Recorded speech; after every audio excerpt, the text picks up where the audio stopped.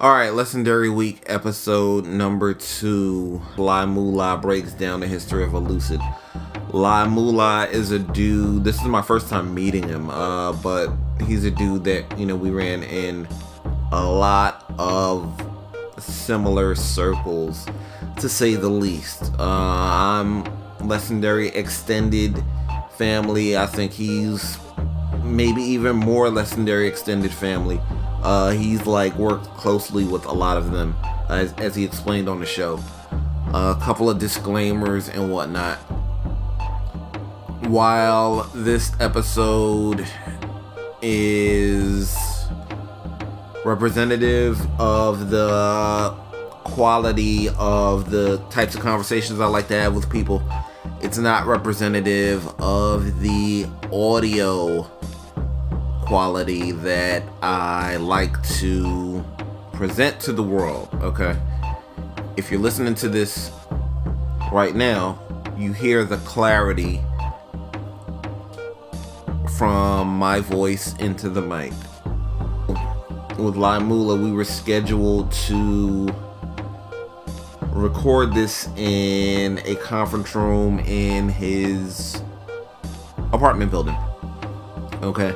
Turns out the apartment building, there was some construction going on that day, if you will, and Lai Moolah asked the Mexican dude, I didn't see the worker, but I'm assuming he's Mexican. Sorry if anybody of Mexican descent hears this and takes offense at the generalization. It is what it is. The worker was probably Mexican.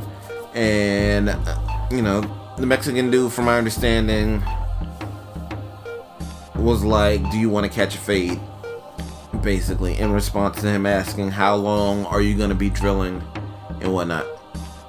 So, to say the least, we didn't record in the conference room.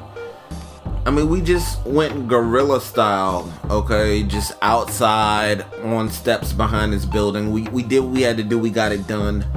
But this was a particularly hectic day, to say the least, okay? There was construction kind of in the background. There were airplanes flying. This is the second largest city in the country. So, I guess, there's airplanes flying around and shit, making noise. Yeah, I don't know of Hollywood's proximity to the landing point of, or the departure point of an airplane.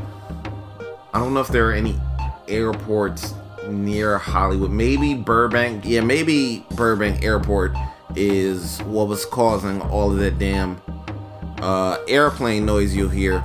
But most of all, the damn wind. Just Mother Nature was not fucking with me and Lai Moolah that day. We had a decent conversation. We did a lot of nerding out over hip-hop. It's a good conversation, but it's kind of distorted by the wind. Okay, so but yeah, that's about it. We covered a lot of just personal histories, things that times where we were in the same room and we didn't know each other, just experiences in my life that he was witness to on the internet, and just a lot of interesting conversation. And we got into a lot of heavy Elucid talk. It was a pretty good episode in my opinion, but it's not the 100% vocal quality or audio quality that I like to present to the world, okay? So I do hope you all enjoy. If you tuned into this episode because you're a big Elucid fan, you should have no problem with the audio quality of what you hear, because you're into some lo-fi shit. If you're into, if you tune in as an Elucid fan, you should have no problem with this episode. No offense, no shots fired. It's just a little jokey joke. Dude makes intentionally sometimes difficult music, but that's the point of art. And please, nobody get offended. In the words of Talent, the black comedian, it's only comedy. Or in the words of YG400, it's only Bomedy. Alright, so let's get into this episode. I do hope you all enjoy. And this intro was recorded live from the Wish a Nigga Woods. As in, I wish a nigga would complain about the audio quality of a goddamn free podcast. You can go on my page, soundcloud.com/Thursday Throwbacks, and hear plenty of material, plenty of back episodes that have less noise in the background. And this, I try to make this as professional of an operation as I can. And just as a thank you, or as a bonus, since this one didn't come out too good, I guess I'm gonna put out the Mega Ran episode on the same day. Alright, peace. Stop the presses. I'm in possession of a song that stars Elucid that is pretty fucking fire.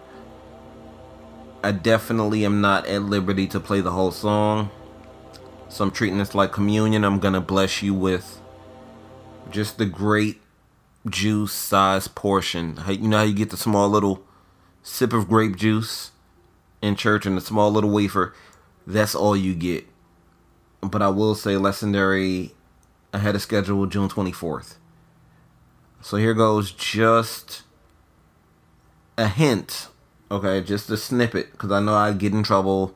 I know I have the wolves on me if, you know, I played like even more than 30 seconds of this. So here goes. Hit the road, let's travel. I ain't even pack a bag. Dreams dancing in the shadows of tomorrow's better half. So I chase, watch and pray. Hard to say. Make it last, make it real, make it plain, make it never hurt again. Holding close to what I know.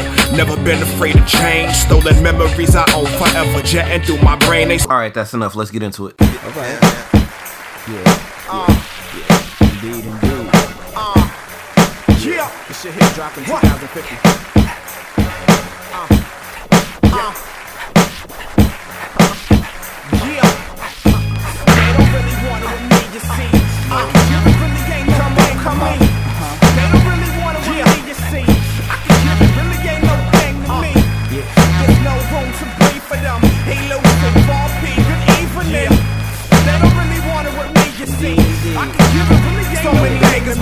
No talent, so many rappers with deals, so much hype, still so many average. I feel so embarrassed, cause they and all say my joint is whack. What? No lie, who said it was easy? Nigga feel like Christ when they don't believe me. But by luck, linked up with all peace.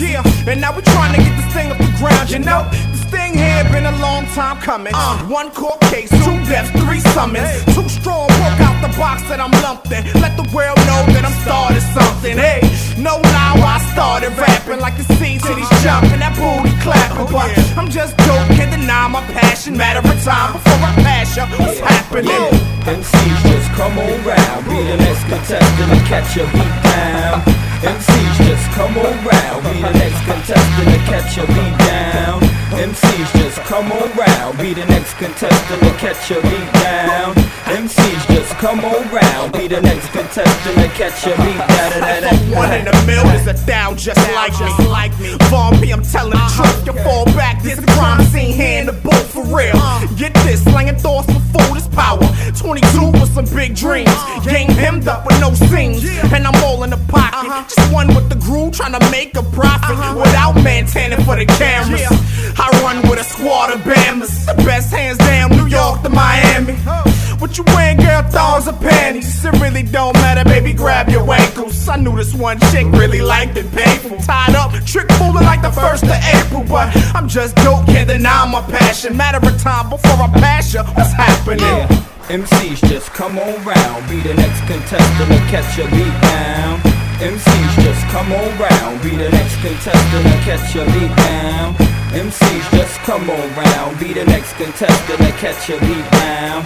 MCs just come on round, be the next contestant and catch a beat down.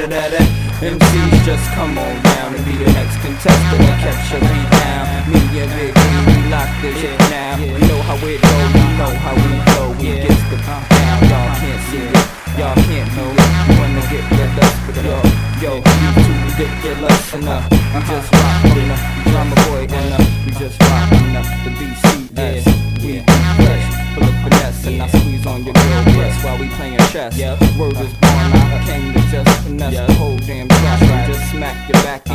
like Kaya. Yeah, I'm not a liar. Yo, Von P, yo, Albon Mariah. Yeah, go tell Matola. Yo, I check my Motorola. I'm the flower, I can freestyle off of the top, and you know I'm hot past the fabric softener for my clothes, and I got the flows. Yo, I took yo and bought us some Jabos.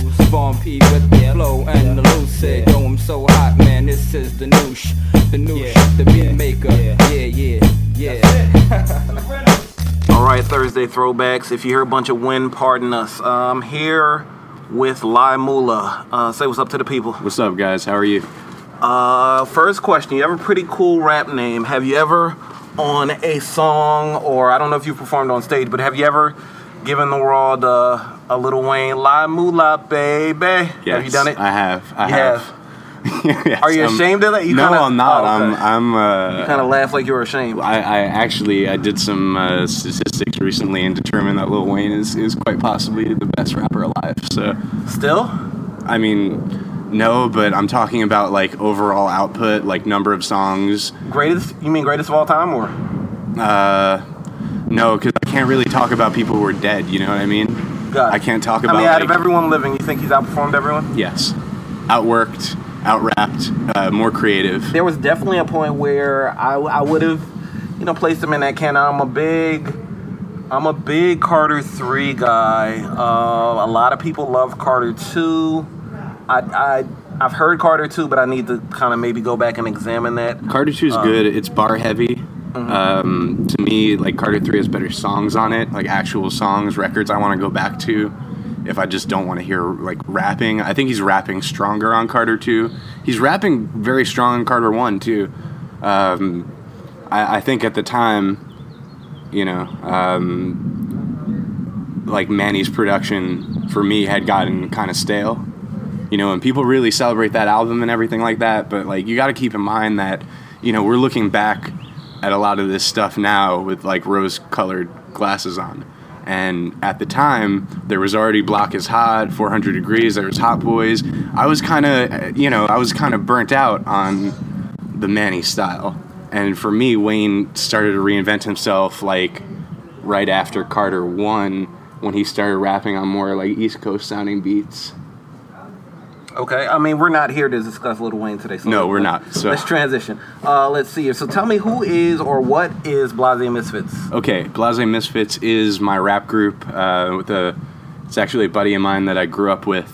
We went to high school together, and then we had a falling out over some bullshit. We didn't talk for a little while, and then I left the city. I moved back to Long Island. And you're from Long Island? No, I'm from Manhattan, then moved to Long Island. How did I not know we were both from New York? I don't know. Okay. I'm not from here. I moved out here like shortly after you did. I've been here since 2012. Oh, this never Saturday, mind. This Saturday marks my 4-year anniversary, June 4th, 2012. Yeah, I moved here end of 2014. Got it. So, yeah, I'm in LA now, but I'm from New York. I'm from like all over New York. What part is your family from in Long Island? Yeah, they're in Roslyn. Okay, and I have family out in Old Westbury as well. My parents, ironically, met at Old Westbury College. Really? Yep. My mom's family is in Brentwood. My dad's family is from Roosevelt. Okay. And my aunt, basically my dad's sister, she's in Bayshore now. Okay. Parts of LA remind me of Long Island a little bit. Do they? Yeah, we're because it's like spread out. It's like a little bit of a suburban sprawl. Shout out to Don Will. And suburb. Yes, and suburb. We're going like pretty deep internet right now. Yes, sir. Yeah, we moved back to Long Island, and I didn't really know what was up with me at the time. I just needed something to do, and I went and picked up some weed from George, and he was playing me some shit that he was doing, and I'm like, yeah, I rap too, blah, blah, blah, blah, blah. Next thing you know, every Monday night, we started getting together and making records, and, eventually it started out with us as a group. It was actually 4 of us, and this is before we had the name Blase Misfits, and then 2 guys left, and it was just me and George again, and Blase Misfits was born kind of by accident. We got the name because George just said Blase Misfits on one of the joints that we did. Blase Misfits became the name of the group. We've released 2 albums thus far, unless you're listening to this after June 6th, 2016, where our 3rd album, There Will Be Duck, is now, it's available on Spotify, Apple Music. This will definitely be out after June 6th. All right, so it's out now. Blase Misfits, There Will Be Duck. If you type There Will Be Duck into pretty much anywhere you get music, you can hear it. Okay, so I guess tell me, like, how would you describe the style of the music? Because I've listened to, I checked out a bunch of it. Mm-hmm. It's like, it's kind of all over the place, yeah, for lack of a better word. Like, it's not... This is how it started out for us, was just Okay. like making records, right? Mm-hmm. And I had to see kind of like what clicked with me and George, like what kind of records we make, what I thought the strongest records were. We didn't really have a lane necessarily. Like the first album was that was called As Fate Would Have It, and sonically that record is like, I don't know, it's like pretty cut and dry, you know, just like beats we found on the internet and shit. But it was definitely kind of safe. And then we did Colonel Custer's Lonely Dick Pic Band, which is the exact opposite. That was like a rap Frank Zappa album, basically. Okay. Like real out there, too absurd for its own good, in my opinion. Got it. And There Will Be Duck is sort of like us finally coming into our own and figuring out, you know, where it is that we are as people, as artists. Kind of already at this point, we know what works for us. I'd say the sound is very worldly. You know, it has a very worldly sound to it, and I just feel like rap is also missing kind of a sense of humor, and I didn't want to lose that, but at the same time, I didn't want people to pigeonhole us as like a lonely island, or, you know, someone tried to call me Little Dicky once, I almost strangled them. That was coming up. Okay, I guess I'll get to that question. Yeah. As a Jewish rapper, you said you would almost strangle somebody. Where do you stand on Little Dicky? I don't stand on him or next to him or around him. Let me ask, how much have you heard? I've heard his Professional Rapper album. Okay. I've seen his viral videos on YouTube. Okay. You know, I'm a student of the game, so I study all of this shit. Okay. I don't necessarily like it, but I study. He's technically proficient, but that's what I was going to ask. Do you think he's skilled at all? Yes, he's very skilled. He arguably is more skilled than me. But he's a fugazi, you know. He's not. He's making a mockery of this art form, which is not what I'm trying to do. There's a difference between like to me, like Redman is like, and Ghostface are like two of the funniest MCs to me, and they're not comedy rappers. They're just naturally, like, their personality is just, you know, like they just come up with shit that's like, oh shit, that's funny, you know. But it's not like I'm not laughing at them. You think he's making more of a mockery than just kind of trying to have fun?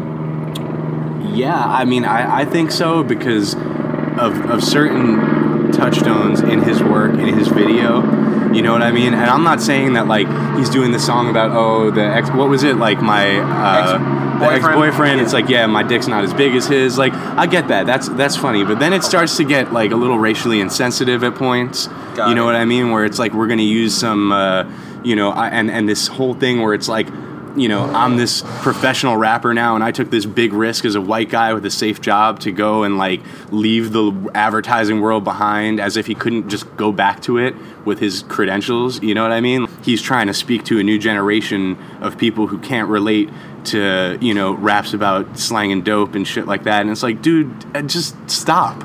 Okay. Stop, you know? You're like, I don't even think he realizes it, because I think there's a real difference between, like, race, like, true clear-cut racism and just racial insensitivity, and he really walks the line for me as being, like, a racially insensitive artist. I think as a white artist, and I mean, it's to say white when you're referring to someone who's Jewish is dicey.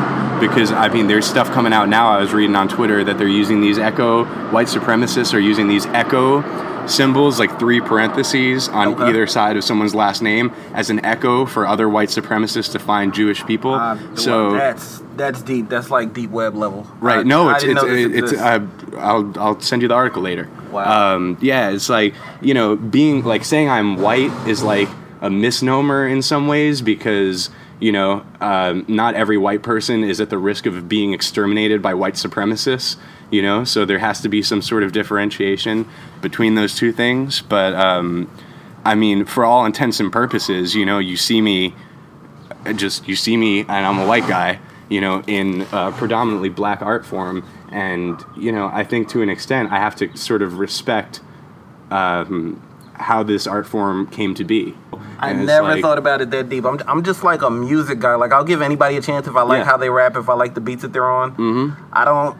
It's dicey for me, though, you know what I mean? Because it's an uphill battle of people trying to, You're trying to be taken serious. Right, I'm trying to be taken seriously, but still have fun and still bring a sense of humor back to rap. And it's like, you can do, it doesn't have to be, I don't have to draw a line in the sand and say, all right, all the gangsters and thugs stand over there and all the funny, smart people stand over here. Those lines often intersect, you know? Sometimes, you know, like Styles P, the gangster and the gentleman. Got it. So, another brief tangent and then we'll jump in. We'll get back on topic here. Were you a Paul Barman guy? No, but here's the thing about white rappers, right? In general, you all hate each other. We hate each other until we can prove to one another that we're worth the attention. So, like, I actually found his album in the library, and the reason I knew who he was because he did a remix with Prince Paul and MF Doom in like the early 2000s. Are you a Prince Paul fan? Yeah, I'm a Prince Paul fanatic. Were you aware they did an EP together? No. Paul Barman's first EP is called "It's Very Stimulating."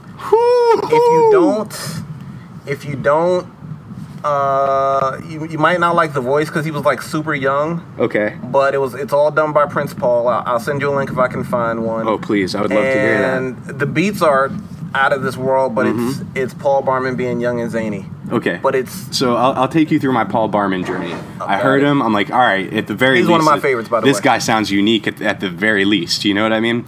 So I took his album out from the library, and I heard it, and I was like... Hallelujah? Yes. Personal classic. I was like, what the hell is this? Keep in mind, I was 16 years old. So I was like, what the hell is this crap? Nah, I'm not trying to listen to this.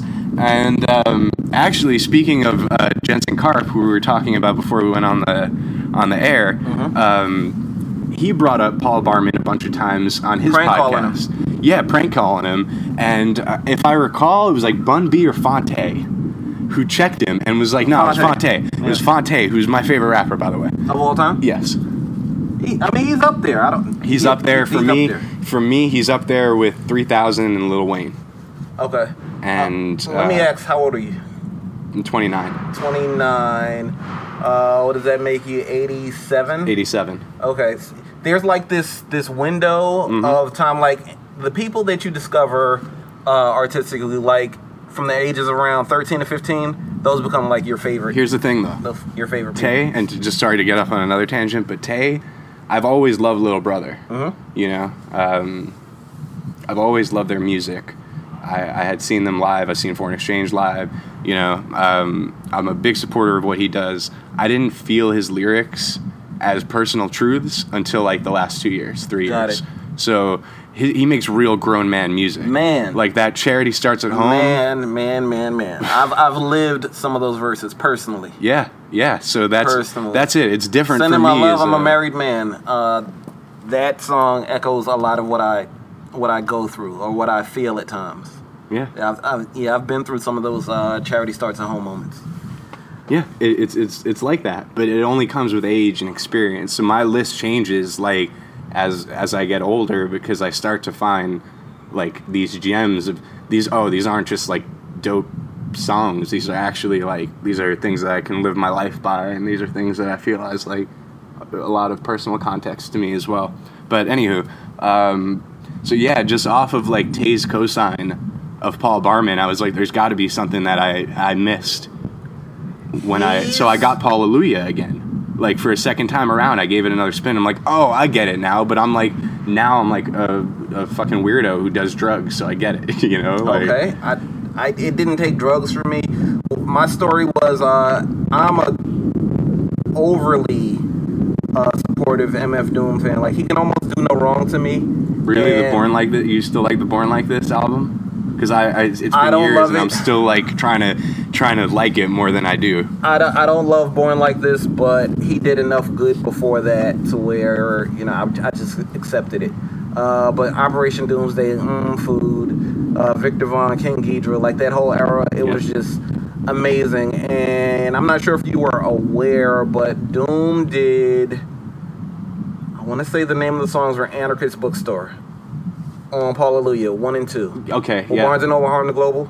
Oh yeah, so he produced them? Doom did those. Okay. So it's like I had heard of Paul Barman before, and I was like, it's interesting. Mm-hmm. But then when I heard those Doom beats, I was like, I'm all the way in. And then the Hallelujah just became one of my favorite albums pretty much ever. Like, I listen to it at least once a year. Yeah, I love it. It was just I had to tap into, and it's like, and opinions are like not set in stone ever for me. So one more quick tangent before we get into the main course. I think reviews, like album reviews, should be like the life of Pablo. Okay. They should be constantly evolving and changing with the writer's interpretation. If that writer stops writing for the site, someone can come in a couple years later and be like, nah, you got it all wrong. Like update. Like, no. And it should be by the time that album has reached its 20-year anniversary, there should be like 7 or 8 different scores on it. God, I thought you were one of those fuck critics altogether guys. Nah. I just think I don't know if you're aware, but I kind of critique rap. No, I'm aware. I'm aware. And I've read some of your writing. I was there when you got plagiarized. Oh, you were there for that? I was there. I was just on the internet. It's internet legend. That may be one of the angriest days of my life. I mean, I was pretty composed. I had to be composed, like in the way I handled it. Like I just emailed the editor at the time, or I hit him up on Twitter, like, "Yo, what's going on here?" But yeah, that was pretty much the angriest day of my life. Mm-hmm. One of the angrier days. Like I just sat at my desk at work. That was for Danny's album, right? Yep. I sat at my desk at work, steaming mad, and unable to, unable to do anything, but just kind of just tweet through it and just, it was like, it was super frustrating. Like, I can't be pissed off at my job. Like, I'm in a corporate setting. I can't be pissed off at my desk. But it's so hard to focus when you feel like, oh man, my work is being like perverted and bastardized. Right. I can't rave like a lunatic on Twitter. So I just sat there steaming mad at my desk. Mm-hmm. And it wasn't even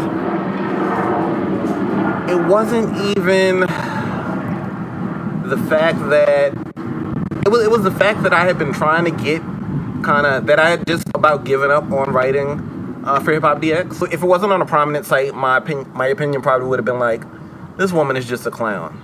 Like, who cares? Okay. Right. Like if she did it for her blog, I'd just be like, oh, okay, this woman is a clown. But didn't they go back and find other instances, when they dug through her history, that this was like she was a serial plagiarizer? They definitely did. And but yeah, it was just like, if she just did it like for her personal blog, I'd just be like, okay, here's proof that I wrote this. Right. Who cares? But she did this on pretty much the most prominent and was getting paid for it, which is what's the most troubling thing is like, you're over here thinking like, oh man, this shit doesn't even, Mama hit me up, said writing's no good, right.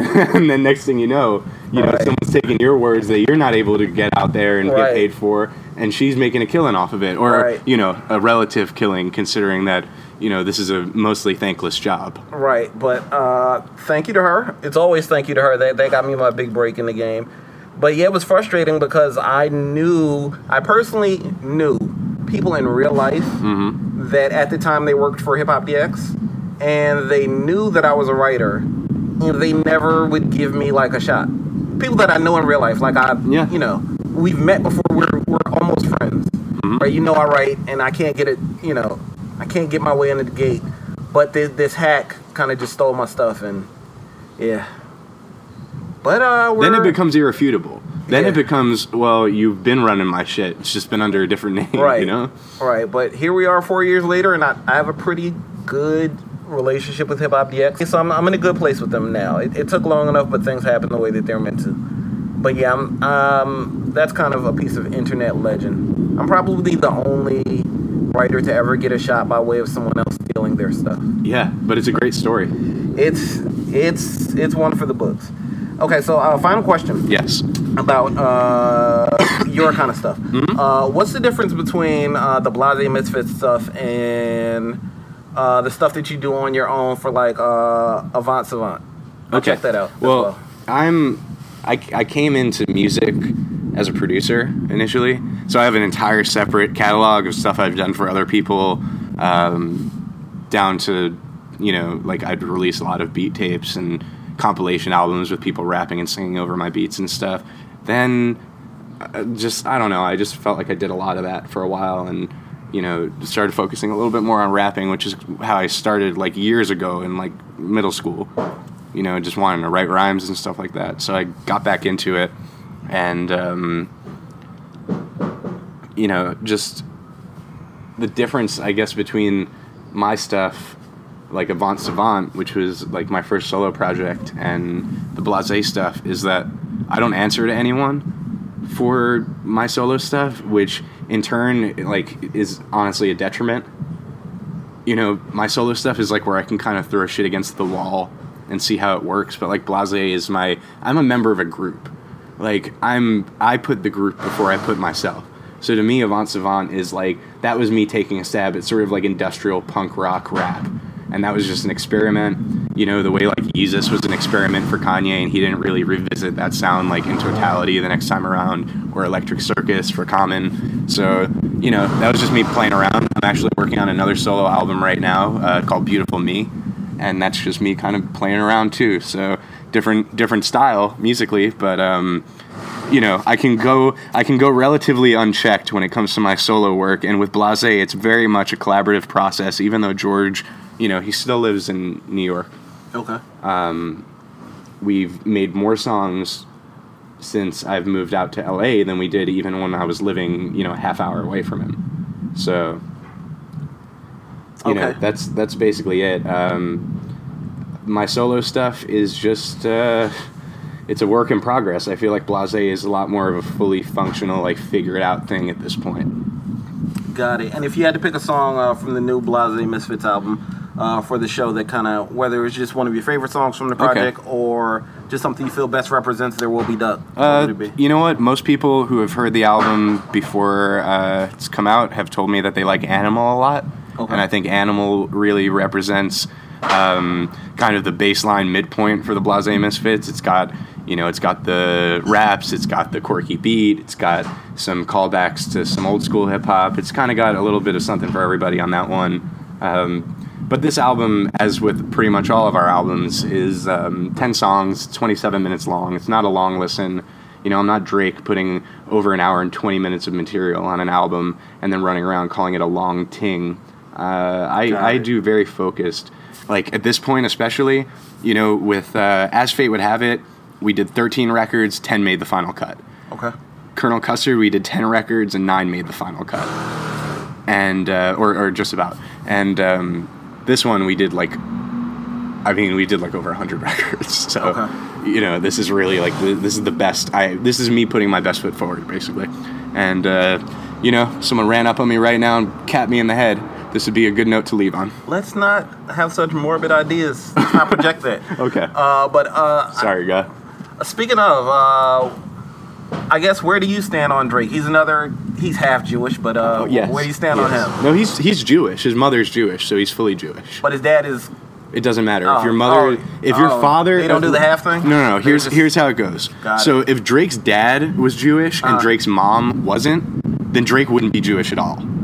I mean, and that's a point of contention for a lot of Jews whose parents are half and... I think I read something about this yesterday. Something about the moms... It was something pretty tragic. Something about the moms, like, being forced... A lot of the moms being forced to have babies, like, as a byproduct of rape or something. There's a... You know what? In the Jewish Orthodox community... There's a lot of sketchball shit going on that I don't want to talk about. Got it. But it's like, you know, it's not a far cry from the Catholic priest thing. But they were saying that that's why if the mom is Jewish, that's why the kid is Jewish. Considered Jewish, because a lot of the births have come by way of, you know, non-consensual sex, I guess. Well, there's, like I said, the deeper you get into the religion, where, you know, people ask me, like, what kind of Jew am I? Because there's different sectors of Judaism. I'm like the Jerry Seinfeld, Larry David kind of Jew, you know. I'm the further you get, like deeper Orthodox, like Williamsburg Jews, you know what I mean? Yep. That's where shit gets hairy. But I think really with all religions, the further you get towards the path of extremism, you know, the darker things get as far as like abuse and rape and cover-ups and stuff like that. It goes for any religion. Got it. All right. On a lighter note, let's get into some music. Yes. I suppose you fancy yourself a sophisticated man. You consider us to be primitive because we live here in solitude, away from the so-called real world. We are misfits. Come and get Denny's with the blase misfits. Drop slang and turned it to a blase Christmas. About to merchandise, make some blase trinkets. Save our knitting kit to your blase Pinterest. When you're this good, you can give no fucks. Next paycheck, I'm going in on roast duck. The people upstairs say my music's like a truck. I said I'm only here till I make big bucks. Walking Duraflame, I'm a hurricane. Lot of y'all need personality, Novocaine. Label me the biggest jerk from the burbs, cause I shoot from the hip like I'm Archie Bunker. Ayy, explosive, corrosive. I could kill your favorite rapper with my old shit. Slow minds either get with the times. Heard your rhymes and I felt like I was back in 99. Stop and shop hummus with the bomb Peter chips. This is for my people in the mirror popping zips. 3, 4, 5, 6, 7, 8, 9. Better drop that girl a line if you think that girl's fine. Order Chinese and I'm hungry once again. Kush flown in, smoking creme de la creme. H-I-J-K, get it by the P. Don't doubt it, be about it, baby. Come and fuck with me. It made me an animal. It made me an animal. It made me been in this game for years. It made me an animal. It made me an animal. I've been in this game for years. It made me an animal. It made me an animal. It made me an animal. 1, 2, 3, 4, 5, 6, 7, 8, 9. Let me put you on to some blase real shit. Every LP like a blase field trip. Fly gator boots with the blase steel tips. Buy a cookbook with some blase meal tips. 29 years, I ain't give a fuck yet. Next paycheck, get a bulletproof vest. When I'm back home, you can pop the Moet.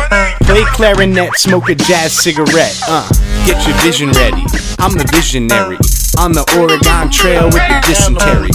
Ashamed of the game, need a dictionary. Y'all about to get fucked like missionary.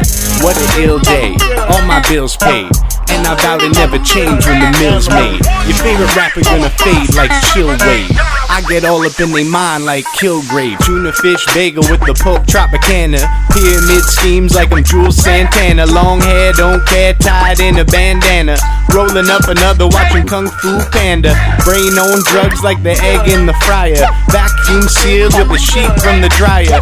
You got wings, well, blase flying. We won't stop rocking till we retire. I've been in this game for years. It made me an animal. It made me an animal. It made me. Been in this game for years. It made me an animal. It made me an animal. I've been in this game for years. It made me an animal. It made me an animal. It made me an animal. 1, 2, 3, 4, 5, 6, 7, 8, 9.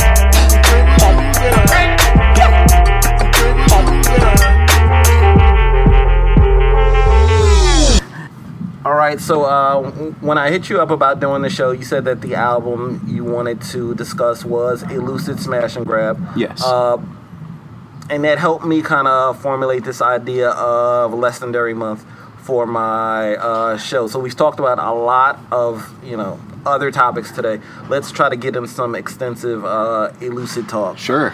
I absolutely adore Elucid. What about Elucid, and you could say Smash and Grab in particular? Yeah. What where did your affinity for this project come from? Like, where does it stem from? Full disclosure, I was in very close proximity to the entire Legendary crew during this time. At the time, I was doing mostly like video production stuff for Shea Grand. Oh, and, so some of them know you. They all know me. God, I didn't know that. Okay. They all know me. I've produced records for Elucid that are on my compilation albums. Got it. Okay. And that was a dream of mine, by the way. Got it. Yeah, I guess I kind of met everyone through Shea. Got it. And Shea and I were friends because I heard, shit, man, what the hell was this thing called? It was before the official Bootleg Import EP. It was like real early on. 92 Jam was on it. When it was called Ricochet? In My DeLorean is the name of the song. It was on MySpace, man. It was like a long time ago. So... was that like the cover? It was like a red cover and just like a little sketch of Shea Grand? Uh-huh. Okay, I know what you're talking about. I reviewed that album for All Hip Hop. Yeah, Deluge is from that site is on one of the interludes. You know, like it's very, very early Shea. But I heard In My DeLorean and I was like, this is great. I love this. I was like a kid, you know? So I went to see what was the lineup exactly? I know that MF Doom was there, Little Brother was there. Oh, I was there. MF Doom, Theater. Big Daddy Kane. Yes. Spec Boogie, I was there. MF Doom, Big Daddy Kane, Spec Boogie. Little Brother. I don't know if there was anyone else. So I was there at the Nokia Theater. We were in the same room at the same time. Ironically, and here we are. Yes. And I was like stalking. I met Premier that night. I was stalking Shea. Okay. I was like, I gotta meet him. Like, I was like, that's Shea Grand, you know? Like, to me, he was a superstar, you know? So I was like, yo, Shea, like, I love your songs, blah, blah, blah, blah. And I don't know what happened. We just kind of kept talking from there. And, you know, I did some mashup videos for him. I shot a couple live shows. I DJ'd for them a couple times at, like, the Alphabet Lounge and stuff. You know, this is real early on, like 2010, 2009, and earlier even. This is actually earlier. What am I talking about? This is like 2006, 2007. Because I remember I was at the Tronic release party for Black Milk at Pianos. I was not there. And Tony Morgan played. And I remember I was smoking a blunt with Guilty Simpson in my car. And I played him Case of the R.A. by Tony Morgan. And he was like, yo, the Leaders of the New School remix. Yeah. And he was like, yo, what is this? I'm like, it's Tony Morgan. They're performing now. He's like, I like these guys. So I started playing him more shit. You know, like, anyway, this is a bunch of tangents. I was cutting it up with them a lot early on. And Elucid was, like, the one guy that, like, I never talked to. You know? He never spoke to me. Which obviously was the most intriguing part about him. You know, he's a kind of a shadowy figure. I was at Rock the Bells.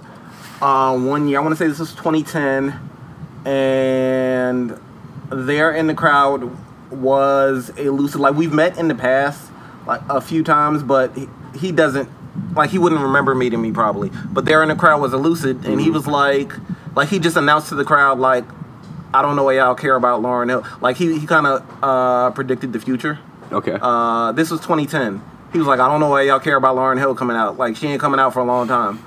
Or something. And Lauryn Hill eventually came out, but I was like, that was Elucid that just said that to the crowd. There you go. Well, funny enough, I was at a Blood Orange show, Dev Hynes, at Summer Stage right before I left New York, and Don Will was hosting it. So, you know, it's funny. I just see, or, you know, Don did some stuff with Larry Wilmore. That popped up. And I was like, huh. You know, I love seeing these guys now over 10 years in, still out there and putting out stuff. But regardless, yeah, Lucid wouldn't talk to me. And I talked to, like, all those guys, you know what I mean? Spec yelled at me once because I screwed up his set. Uh-oh. And, you know, Lucid, we just had no words. But I remember he did a Broken Language freestyle on the Brass Knuckle Rap Hustle mixtape by Spec Boogie with Spec. And I was like, yo, Elucid is so dope. Like, I need to hear more from this dude. Did you ever hear I couldn't tell you what it was called. There was a project of, like, remakes of, like, East Coast classics. Yeah, like, Lucy, Champion Hoods. You have the memory of an elephant. Yeah, Lucy All-Stars. Champion Hoods. Champion Hoods. Do you need that? Because I can send that to you. I'm sure I can find it. Yep, we're definitely on the same page here. So we've definitely had a lot of the same internet experiences. Champion Hoods was a great project. Yeah, so I just wanted to hear as much from him as I could, and like every time I heard him, there's just something different about the way that he spit versus the way everyone else spit, and that's not a knock on anyone else. You know, it's just a compliment to Elucid. He spits different from anyone I've ever heard. Yeah, I mean, really anyone I've ever heard, because when I try to explain him to people, it's so difficult, you know, because it would be a disservice to him. But I try to tell people that, like, I hear, like, distinct Tom Waits and, like, Jim Morrison inspiration, like, almost beat poetry in his earlier stuff, especially, to me, was, like, it was so different, you know? And this was before different was something that you know, stood on a hill and waved a flag telling everyone you were different and selling records as a result of it. This was a totally different era. Before 2 Chainz told the world he was different. Yes. So people were just different. People were just different. And, you know, now it seems like it's commonplace for someone to take, like, rock songs and punk songs and electronic songs and make raps out of them. It's just not like, you know, that trick has been used at this point. But Elucid was the one really who to me, set that off, or at least did it the best before it became something that was, like, totally overexposed. Yeah, it was definitely there was a novelty to it. Yeah. He really, I'm not gonna say he left the hip hop, you know, sound, like the traditional sound. He didn't leave it behind, but he went for something new. Yeah. Like at a time where nobody else was, like, really pushing the envelope like that. Because what was this? This is 2006 when this project came out. This is even, like, this is a weird year for hip hop, because this is before the 50 Cent and Kanye West sales beef or whatever, when, in my opinion, avant-garde rap became, like, at the forefront of the genre. You know, this is before that.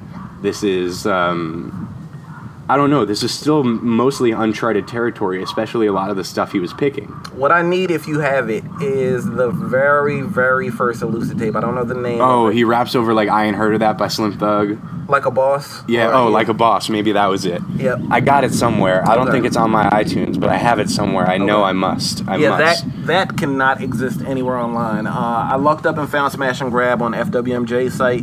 Yep. Rappers I know.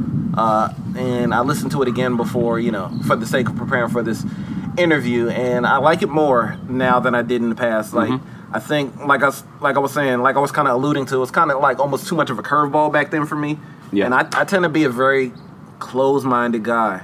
That's odd, because I've always known you as someone who's championed up-and-comers. But, like, if the sound of the beats is not what I'm used to, right? Then it's an adjustment. Yeah, like stuff like MIA when she came out and stuff like. I mean, I think he covered an MIA song on that. $20. Yep.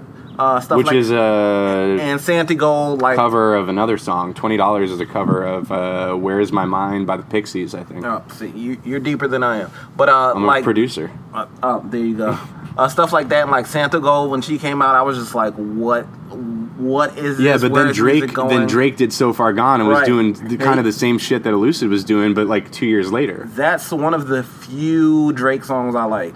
Like there may be a list of about 20. Mm-hmm. Oh, and I'm sorry. Earlier, I did you ask asked me what I thought about Drake. Yeah. I like about 10 to 15 to 20 Drake songs ever. What do I think about Drake? I like him. I mean, I do. I have to say, I do feel a way about him getting exposed like that by Meek, in the sense that, like, I'll never look at him the same way again. You know, I can't help it. I'm a rapper. Mm-hmm. You know, like, I wouldn't do it. You know, I wouldn't have some kid write my shit for me. But that's the way the industry works, and he's a brand and he's a product, and I think, you know, he's pretty consistent. You know, he can rap. He has some good tunes. I was my stance on that. Let down by Views. I've never heard Views. I've only heard Controller, and that's by way of being in people's cars. Mm-hmm. I go out of my way to avoid. Like if I'm not even gonna say I couldn't tell you whether Views is good or bad. Everything for me is now evaluated on a whether I'm interested level. Yeah. And I'm completely disinterested in that album. But my stance on the ghostwriting thing was I know he was doing this on Throwback Season, and I know he was doing this on So Far Gone a little bit, and I like I like songs on Thank Me Later and Take Care. Like, Take Care was kind of like the last era of where I could say, I kind of liked him as a rapper. But post Take Care, he hasn't really been on a thing of, like, the songs are not really saying I'm the best rapper, or like, I'm the number one rapper, or like even trying to prove that he's the number one rapper. He's the most popular rapper, right, by far. But the songs have not really been, in the mode of trying to flex his muscle as an MC, to me at least. I mean, as an MC, no, but as braggadocio, he does plenty of that. He still does it? Yeah, he does plenty of that, but it's but does he say, like, in the lyrics, like, I'm the best MC, or? Well, because if he's not doing that, then this album finds him reaching back a little bit. Okay. Remembering growing up and how things were before he was famous, and comparing them and contrasting them to how things are now, I guess.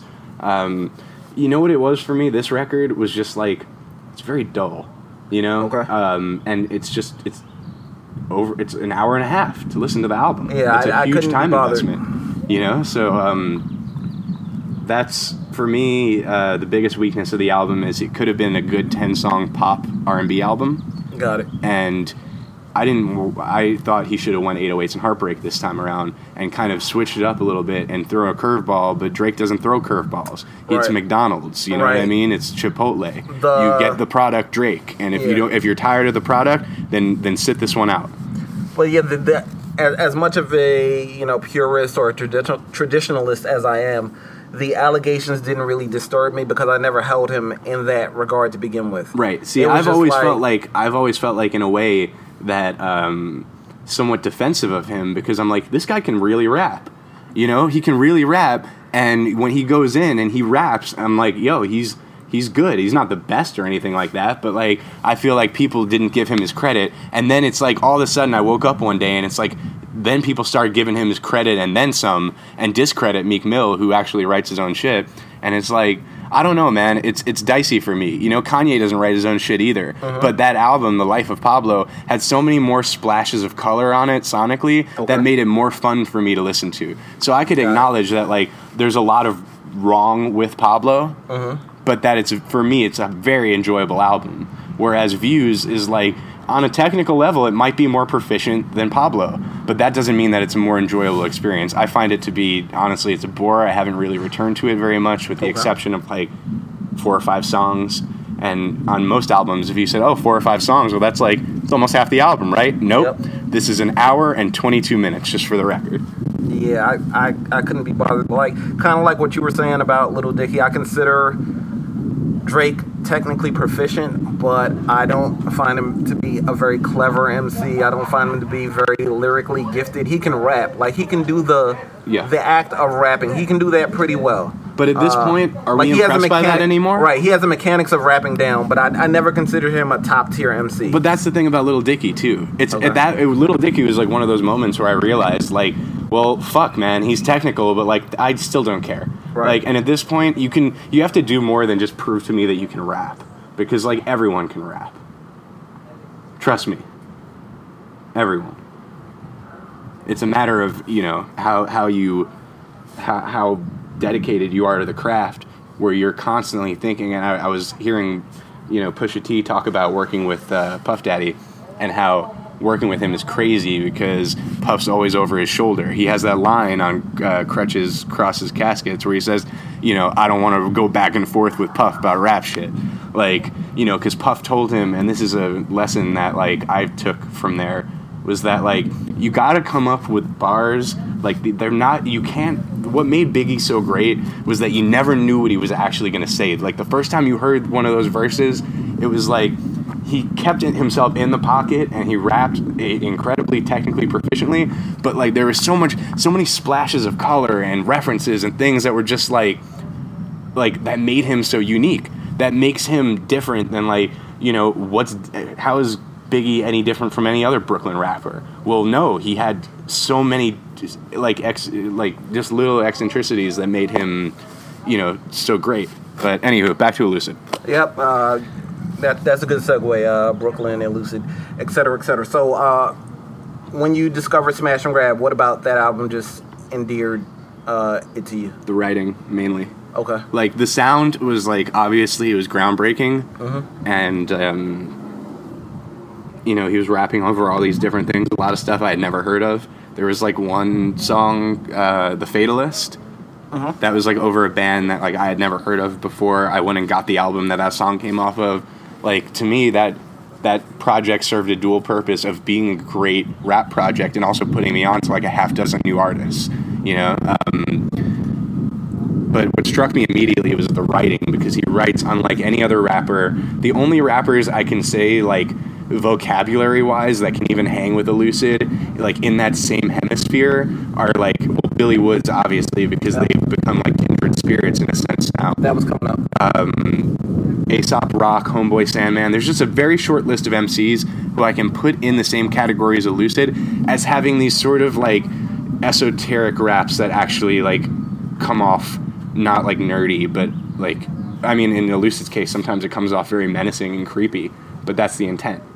And he's just such a unique talent that I wanted to come on the show and talk about this album because, as we stray further and further away from, projects properly being canonized and archived, I think it's important to bring up stuff like this mm-hmm. instead of, let's talk All Eyes on Me or whatever. Of course. So if you had to pick a song from that project to play for the show. Oh, man.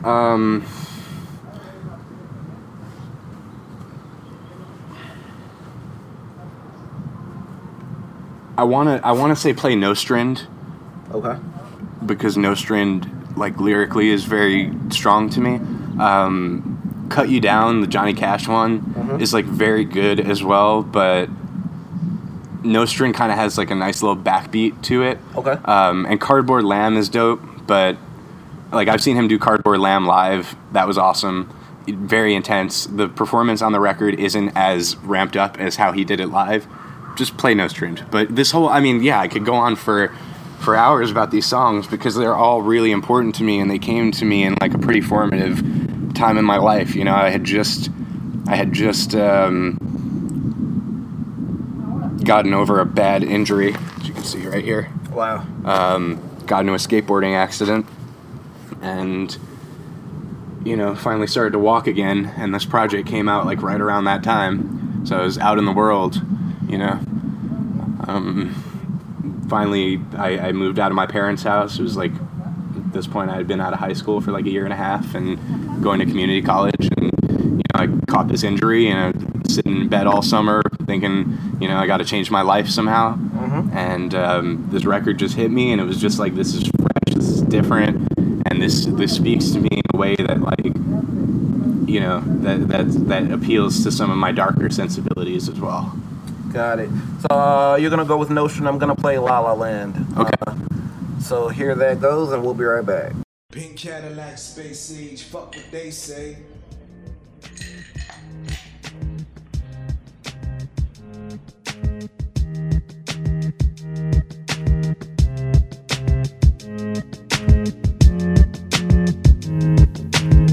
Dangerous thoughts, what is the law?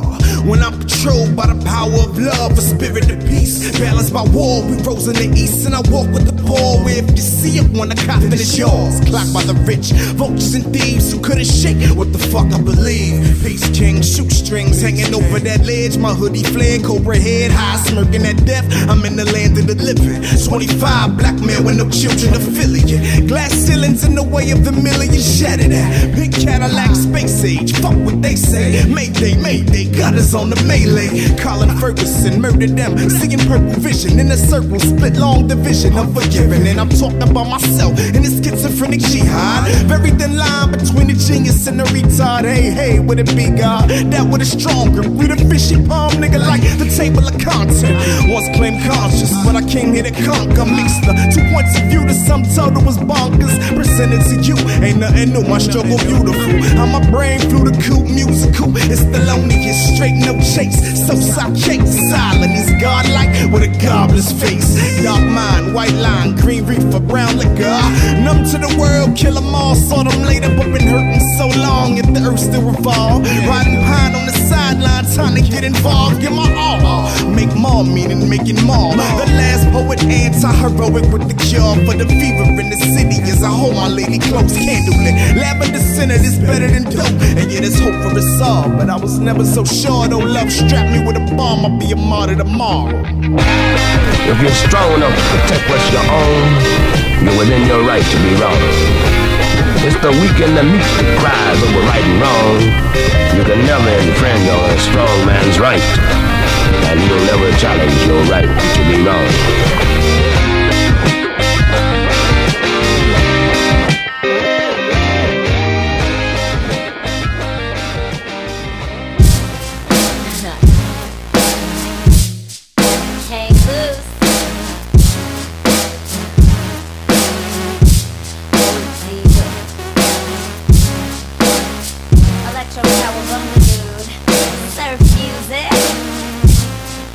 If it's one for the money, better double up on it. Don't run, come give it to me. Strong man with the muscle on day. Sick of everybody talking about LA. Free. Acting like they know. This is for you. Clock in the end zone, rolling the benzo. Hot town, get down, play it for real though. Land of cheap dreams, fake kings and queens. Go hard and play the yard real close till they win those things that mean nothing cause it's all for show. On television is this whole damn city a joke. No man, we got good folks, good green. Hundreds folks, slow rides, high tops, Dickie socks and flip flops. Oops, call them oops, call them oops, call them croaker sacks. Palm trees, clear blue seas, pretty people everywhere that you look. If playing yourself was in the dictionary book, Hollywood land clan would be the picture they took. No, ain't it funny? If it's one for the money, better double up on it. Don't run, come give it to me. Strong man with the muscle all day, kinda hustle plan B, stay fancy free. Then maybe we, you and me, we could be. Don't wanna make trouble, stay humble when you give it to me. Strong man with the muscle, straight game, kinda hustle plan B, just please with these. And maybe y'all better know. From the land of plastic men and women melting in the sun ray, the camera flash. Tucked between palm trees and power line, flirt with sweet leaves and couture jean falls D's and diamonds in between the thighs. These same streets that seduce lies, stone pillow, close my hazy eye, race the mothership throughout the sky. We came to silence, then we amplify. My energy connected, push the levels and distort. Supreme fall shark, crush buildings when we walk. Land of the lost, angels with dirty faces where power can be bought. Gold cable, fable, fantastic. Lights, camera, action, you a star. Whisper nasty nothings, baby, let me take you there. Lusty tongue lower than that smog up in the atmosphere. Shoot past the moon, burn my name in black ceilings. Wish you could feel just what I'm feeling. Wish you could feel just what I'm feeling. Feeling. If it's one for the money, better double up on it. Don't run, come give it to me. Strong man with the muscle all day, kinda hustle plan B, stay fancy free. Then maybe we, you and me, we could be. Alright, so how do you feel about like his, I mean, you seem to kind of imply what your answer would be, but his development over the years, because like no two projects have been the same. Yeah. He's constantly changing, and I guess that's like the point of art, and that's what you should strive for. But you know, some people tend to pick a niche and stick to that. It's kind of like he's always looking for ways to grow. Yeah, and that's the most exciting thing about him as an artist to me, is that I've witnessed his growth from the very, very beginning. And I mean, he went from like doing what he did on Smash and Grab, and then he kind of did something similar with the Police and Thieves project, which came afterwards. I didn't like that project as much as I liked Smash and Grab, and then I think at that moment is when I kind of like steadied my expectations for him. The best thing that really happened was that he stopped doing that. Okay. You know, so kind of tempered my expectations a little bit, because you have to understand, man, like, when I say tempered my expectations, I thought Smash and Grab was like the most revolutionary thing I'd ever heard at the time. Like, I was like, this shit is so otherworldly to me, that when he did it again, I was kind of hoping, oh no, I hope he doesn't just do this as his gimmick. And sure enough, no, not at all. Then he hooked up with Primus Luda, and he did some really, really electronic sounding stuff. I don't know if that came after Sub Bass Diet. Sub Bass Diet came after Police and Thieves. Sub Bass Diet is incredible to me. That's around 2009-ish, maybe? Yeah, that project's incredible to me. Then he went with Primus. Those projects play through more as a mix, you know, as a DJ mix. And he's rapping over some real crazy sounds on those projects. Some of it was almost too experimental and inaccessible for me, and then some of it, like, together off of the was it Fuck the Dumb? Was that the name of the project? I'm not familiar with that one. No. It wasn't called. It was Simeon something. Super Chocolate Black Simeon. Something like that. Something like that. Yeah, like, there's records on there I like quite a bit, and then there's stuff that kind of ventured a little too electronic for my taste. Like, the more he ventured outside of, you know, traditional hip-hop, like, there were elements of traditional hip-hop on Smash and Grab, but the more he ventured outside of that, it's like he became more, how do you say, like, there was no in-between. You either loved it or you just, or didn't, you know, cling to you. Yeah. I mean, to an extent, I think it's way more accessible than stuff like Death Grips. Okay. That you could still hear it and it's like, well, he's spitting, you know what I mean? He is spitting, he's not yelling, you know? But, you know, that was just me not being able to really wrap my head around it. But it's the same thing with Don's project, Suburban Sprawl, rather.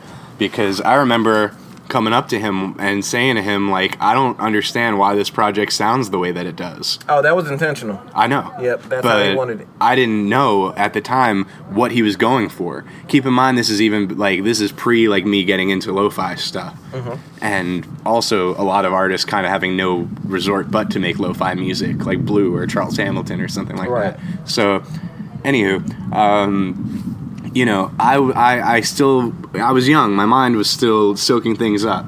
And again, that's something that now I can go back to the Super Chocolate joint and the, there was the other one, which was, it had some records on it that, like, were vaguely reminiscent of Smash and Grab. Like, he did a Baths remix on Blood Flow. I think he called it Blood Flow even. I don't know. It was a mixtape that he dropped. Had a song called Bank of America on it. Okay.